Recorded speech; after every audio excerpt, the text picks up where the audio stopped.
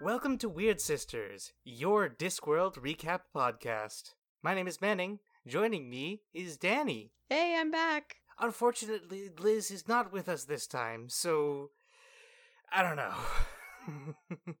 Trade one for another? Are you Clark Kenting me? I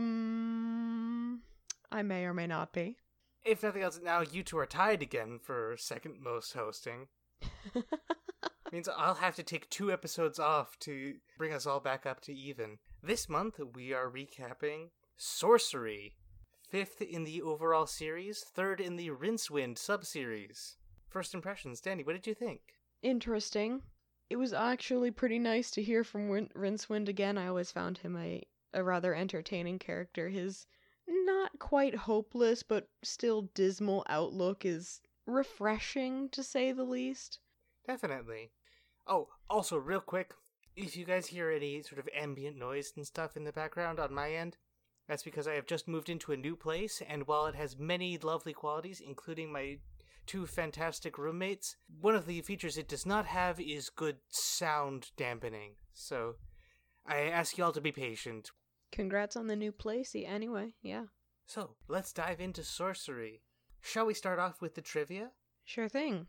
Sorcery was published originally in May 26, 1988, as the 5th book in the Discworld series. When the wizards get to talking about sorcery, spelled source, R-Y, as the origin of most magic through the Discworld lore, one of them mentions a picture of a sorcerer in a book, standing up on a mountain, waving his arms, and the waves were coming right up. Most people believe this to be a reference to The Sorcerer's Apprentice from Disney's 1940 film Fantasia. Some of the references are also, they're a little bit more obscure. There's a market outside of the Unseen University known as Sator Square, referring to the magic square Sator Arepo Tenet Opera Rotas, which is a palindrome in all directions, with a few different ways of ordering it that can get you a few different phrases in Latin. It's, I recommend looking it up. It's really interesting. Beyond that... So, let's dive into the summary. Assisted, as always, by the secret extra sister who lives in the scullery of a castle constructed of pure magic. Sorcery opens with Ipslor the Red and his infant child. As the 8th son of an 8th son, Ipslor is a wizard. The baby he holds, his own 8th son, is a font of magical power, a sorcerer. So the pun on sorcerer seems to have been the impetus for this whole story. What do you think of it? I think as far as puns go, this one is a little bit overused, but considering it's the title as well as the actual spelling within the world, it took a bit of getting used to. It does make a lot of red wavy lines appear. I don't like those red wavy lines. Would the story have been improved if sorcerer was spelled properly within the text? If it was just the title, it wouldn't exactly make much sense, because then people would be like, why is the title spelled that way? But having it explained repeatedly kind of helped, although it doesn't really help the pronunciation because I kept reading it as sorcerers. Death, who has come for Ipslor, says that sorcerers make their own destiny.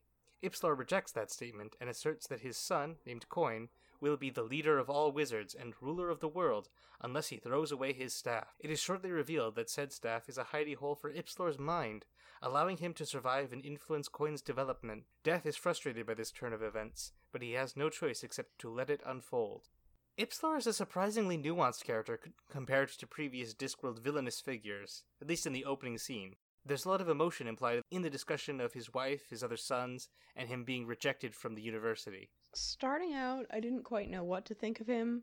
In my head, I tend to visualize stories rather vividly, so it was this whole dramatic scene in my head with, like, in shades of blue with these 2 figures having a discussion and stars in the background and everything, but so he seemed a little less threatening than he really was, since I was more focused on the picture rather than reading between the lines of the text.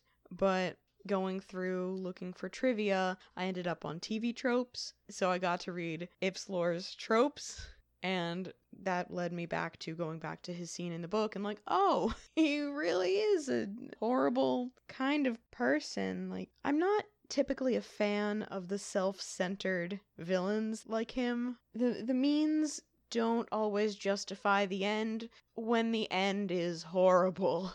I'm not even sure if he understood that what he was trying to put into motion would destroy the world as he knew it. Nah, I think he was definitely more interested in his own ego. And that's sort of what he embodies about the wizards of the disc and, like, their negative aspects.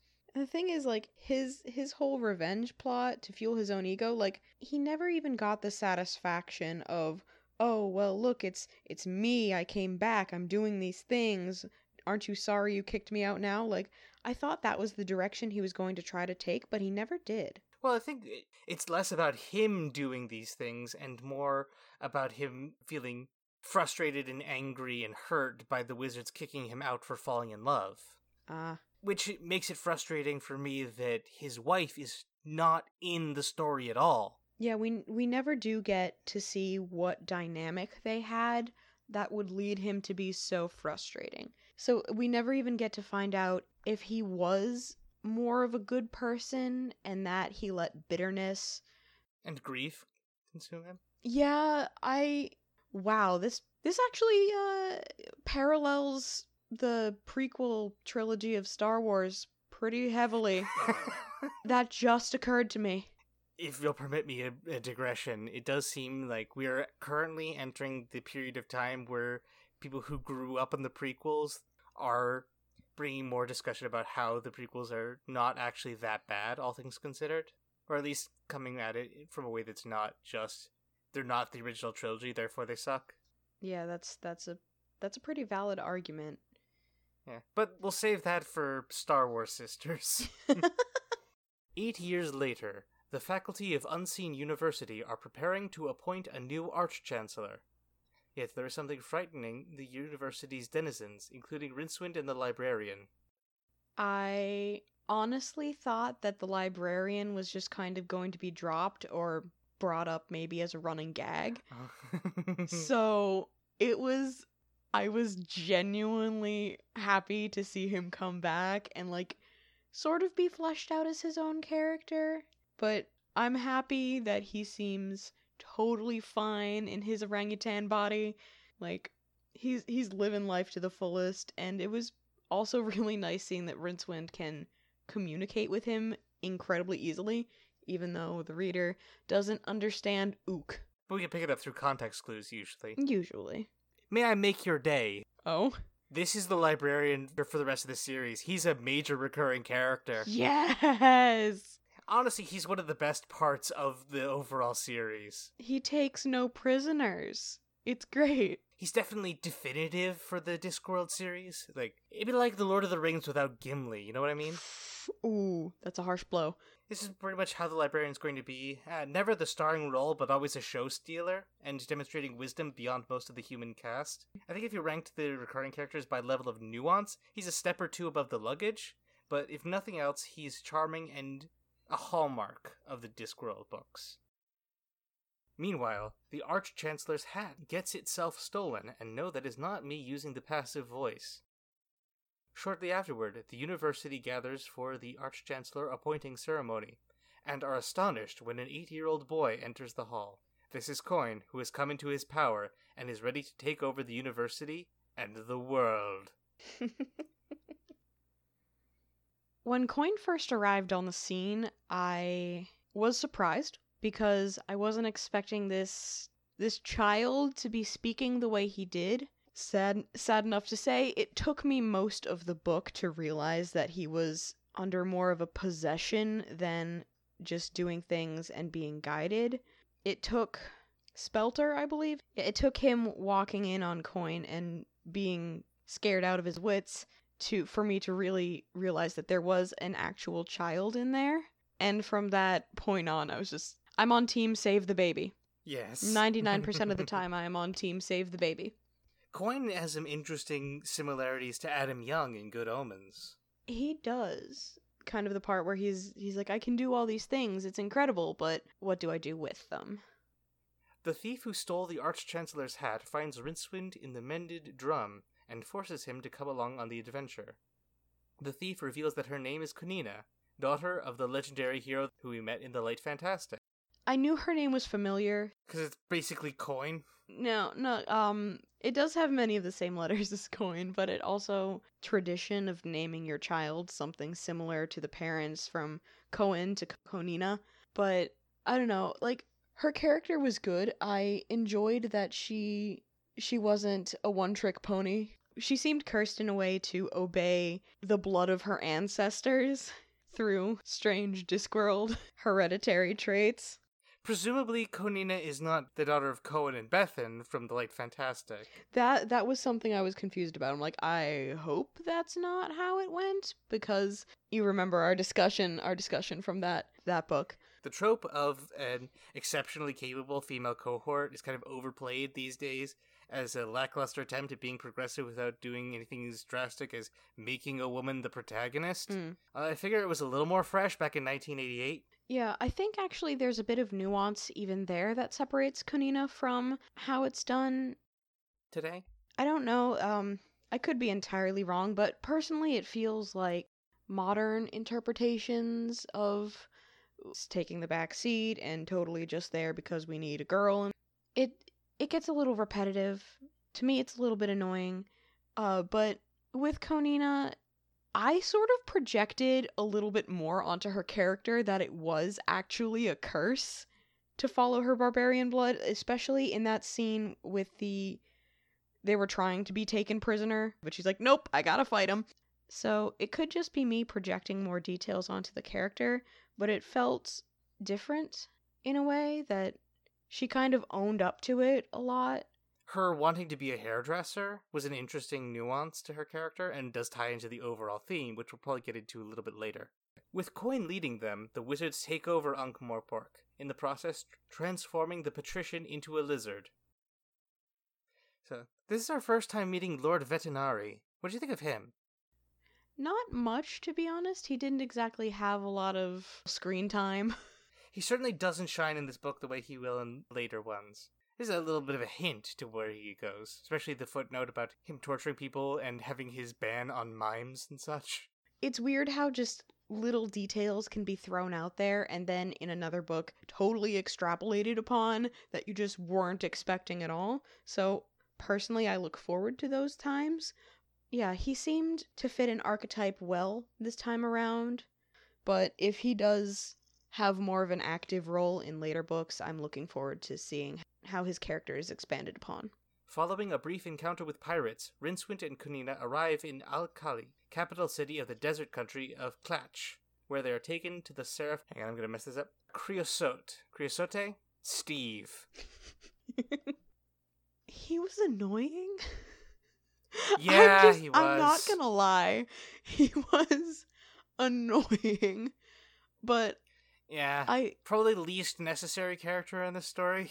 I enjoyed that he was used, though, as a conduit into the meta explanation about sparks of inspiration falling into people's heads. Because, I mean, if that's how it worked in our world, it would explain so much. Other than that, I mostly wanted him to shut up. The Seraph's vizier takes the Arch-Chancellor's hat and Rincewind is thrown into the snake pit, where he meets the barbarian hero in training, Nigel. He was a fun character. I enjoyed his pantomime introduction. At the same time, he felt a little bit lacking, probably because we're used to the I'm not so good at what it is that I do from Rincewind. Although from the hero standpoint, he kind of had an early... The Disney version of Hercules, when, like, young Hercules in the Disney movie, he kind of had that vibe for me. I could definitely see him having that sort of physique. On the cover art, he's tiny. He's kind of comparable to Two Flower in a way, just like younger and slightly more self-aware. Yeah, that does make sense. The same enthusiastic dedication to something he doesn't actually understand. I was a little bit underwhelmed by his, how he fit in with other characters. It didn't really feel like they were interacting with each other. It felt instead like they were themselves in a room with the other characters, a dynamic. I didn't really get a whole dynamic off of him interacting with other characters. I don't really want to be negative about this book, but I suppose I'm getting a little bit critical of it. The wizards invade Alkali, and the Archchancellor's hat, wearing the vizier as a body, goes to face them. The battle destroys the city, and Rincewind, Kunina, Nigel, and Creosote escape on a flying carpet. Rincewind subsequently abandons the rest of the party. Meanwhile, Coin magically imprisons the gods, kickstarting the Apocalypse. The end of the world does get delayed, as Kunina, Nigel, and Creosote steal the horses from 3 of the 4 horsemen. I'm assuming its famine was eating all the peanuts. I love, just in anything, interactions between characters who you would expect to be, like, super serious, and then it turns out when they get together, they're a bunch of nerds. It's interesting going from the 4 horsemen of Good Omens to these ones. Okay, so the Good Omens 4 horsemen is a biker gang, and then the other 4 horsemen was the greatest thing I've ever read. And the fact that they had their horses stolen. Like, these are important, capital I, important horses, and they're just gone now. Rincewind arrives in Ankh-Morpork and has a scene with the librarian about recognizing his duty. Armed with nothing but a half-brick and a sock, he confronts Coin. Because Rincewind is honest, open, and completely non-threatening, he allows Coin to reject his father's influence, and the two wind up falling into the dungeon dimensions together. Meanwhile, Nigel faces down the ice giants. I have mixed feelings about this scene. Nigel taking his anger out on Kunina is a very human moment. He's scared and guilty and mournful, and it's manifesting his anger. But structure-wise, this is his big moment when he becomes the hero that he wants to be. And I think it's undercut by him being so mean to the woman that, like, we haven't said in our discussion, but the narrative explicitly states he loves and who loves him. It feels like a statement about, like, if you want to be a man, you have to be a dick, and I don't like that at all. Is, like, just an interpretation, but I think it's not contradicted by the text. At the end of the book, it was a bit of a whirlwind for me, so I was running through it a bit quickly, and the jumps in character point of view it made sense narratively to follow the timeline that all these things are happening at the same time, but at the same time, it sort of lessened the impact, I think, that it would have running through. It added for great suspense at the beginning, but towards the end, I missed out on a lot of the emotional aspect of it, so his getting angry kind of went over my head. I'm definitely going to go back and reread the scene so I can get a deeper understanding of it, but at this point in time, he still feels flat to me. Just gonna spoil for you now, I don't think we see these two ever again. Okay. I don't think I've mentioned to you or to the audience before, there are a few Discworld books that I've missed. It's possible that some things do come back that I don't know about. Oh, well, that'll certainly be fun if we get to one that all of us have not read before. The next book in the Wizard series is one that I haven't Fresh read yet. eyes for everyone. Coin and Rincewind are in the dungeon dimensions, surrounded by its horrible creatures. Rincewind distracts them long enough for Coin to escape, allowing himself to be trapped. The librarian breaks the gods out of their magical prison, sealing away the ice giants just before they crush Kunina and Nigel. The luggage, who has had a whole separate adventure, leaps into the rift to the dungeon dimensions, just as it closes. Yeah, the luggage was good, but I didn't see him, or it rather. It just kind of was there this time around. Not nearly as threatening without Two Flower around to juxtapose, I suppose. But, like, the luggage is kind of a one-note character. Although this book does, I think, all it can do with that character. Having it get rejected and just sort of dealing with the emotional outcomes of that. Sort of going on a journey of self-discovery in the desert. Yeah, that was funny. That was genuinely funny. This everyone trying to ignore this thing, getting itself drunk, while simultaneously stepping back from their own drink, just in case. But yeah, I feel like that was the luggage's high for this book. I'm a little concerned that the luggage humor has been used I'm sure there are more things to do in context with other stories, but don't let me down. Don't let me down, Terry Pratchett. Creosote goes off to a tavern. Nigel and Kunina start a life together, and Coin, lost without his father's influence, leaves the disc for a pocket dimension. The world is saved, but Rincewind is gone. Bit of a downer ending. Yeah, not what I saw coming, but all things considered, it made sense. Gotta come out and say it, this is not my favorite Discworld book. It still, has its moments, definitely.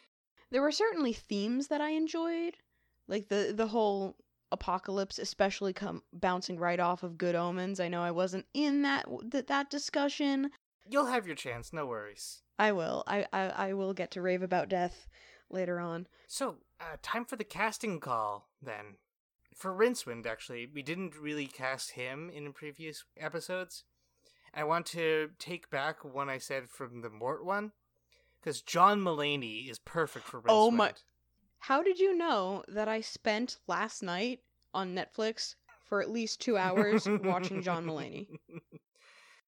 For Coin, Bryce Geiser. What's he been in? He was in Wonder and A Dog's Purpose. Yeah, I just pulled it up. Yeah, I can see that. For Kunina, it feels like kind of a waste on a character that doesn't come back more often. Tessa Thompson would do really well. For Nigel, this is one you'll have to look up. Uriah Shelton, he was an actor in The Glades. For Creosote, DJ Khalid. Oh my gosh.